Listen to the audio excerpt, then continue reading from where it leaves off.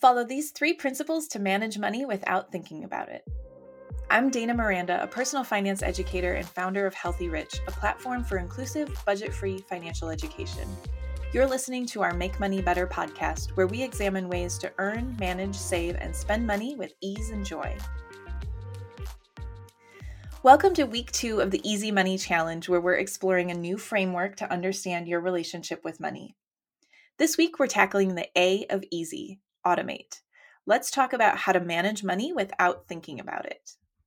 Here are 3 key principles to help you get money off your mind and focus on what you'll do with money instead of what you'll avoid. Number 1, there's no such thing as a fixed expense. A lot of the ways you hear about expenses makes them sound like obligations you can't get out of. It can make you feel trapped by your finances. Instead of obligations, consider your expenses as commitments.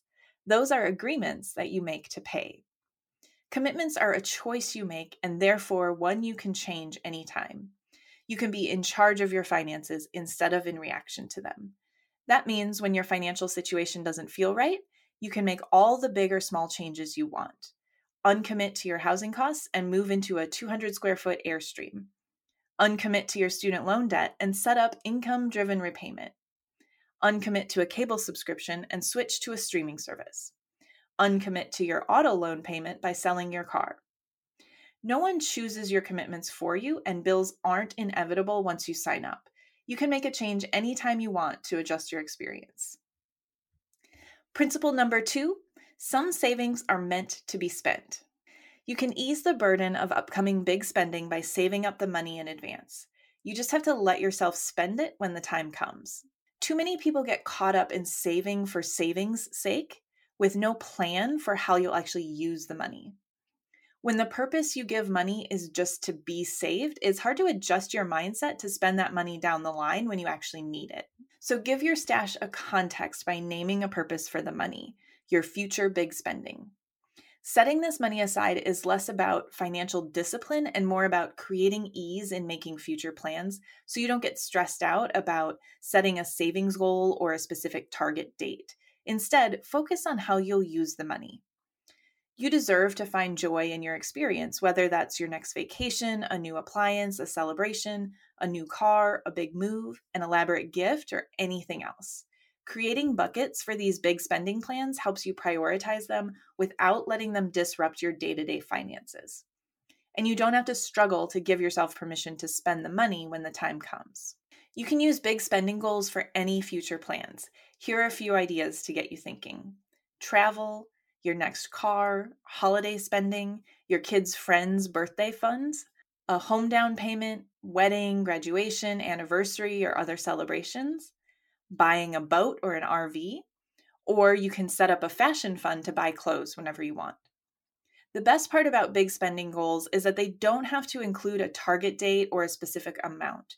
You can have open-ended goals like travel or gifts and contribute and use the funds whenever it feels right to you. Principle number 3, money should be easy. You shouldn't have to think about money all the time. That really sucks the fun out of your daily life. Thankfully, just about everything about money management can be automated, so you can keep your money in check without thinking about it all the time. Automation can include using tools or apps to handle your money for you, or it can be as simple as developing new habits. Here are some examples of ways you can make money management automatic and get it off your mind.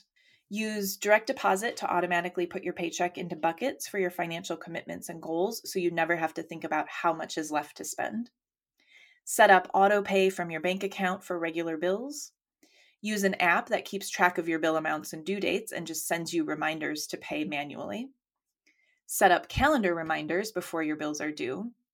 Schedule a weekly meeting with your partner or family to chat about financial goals and challenges. Use an auto-saving app that stashes money each day or week based on what you can spare. Stash spare change from your spending in a jar so that you don't have to think about saving. Or use an app that automatically rounds up and saves the spare change from your digital transactions. Negotiate with creditors and billers to move all your due dates to 1 or 2 days a month so that you have fewer to remember. Or try habit stacking, like checking your Yes Fund balance while you have your morning coffee each day. There are tons of ways you can remove the decision-making from your money management. Take some time today to brainstorm where you sense friction in making financial decisions and list some ways you can make that decision automatic to get it off your mind. Now let's pull out the money map and look at your commitments next to your resources. If you came to this episode through a Substack subscription, grab the money map linked in that same email.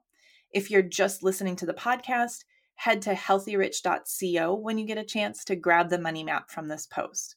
While you're there, subscribe to the newsletter so you don't miss the rest of the Easy Money Challenge. This week, we're going to list your commitments, so find the second section of your money map, your life costs and debt payments.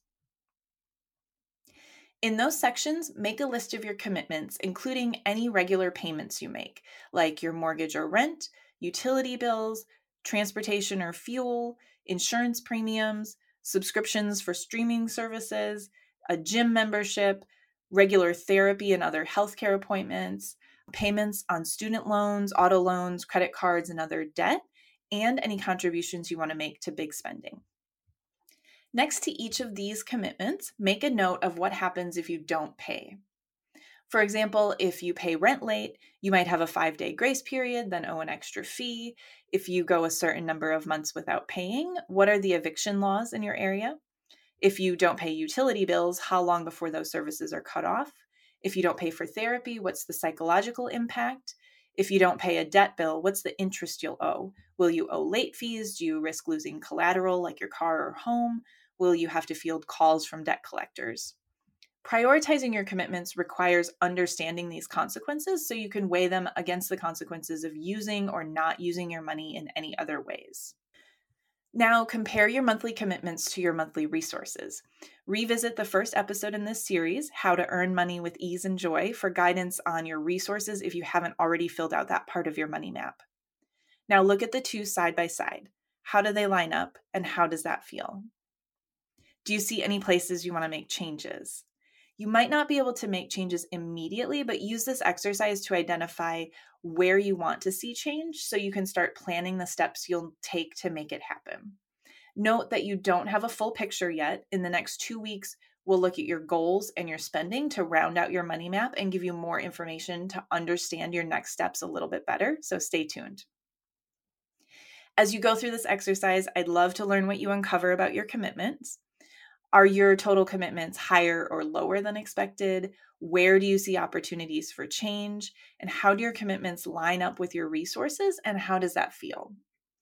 Hop into the comments of this post at healthyrich.co to share any responses you're comfortable sharing with the community, or just send me an email privately to hi@healthyrich.co. To wrap up today, just remember, managing money shouldn't bring you stress and heartache. Money is a tool to support the ease and joy you deserve to experience.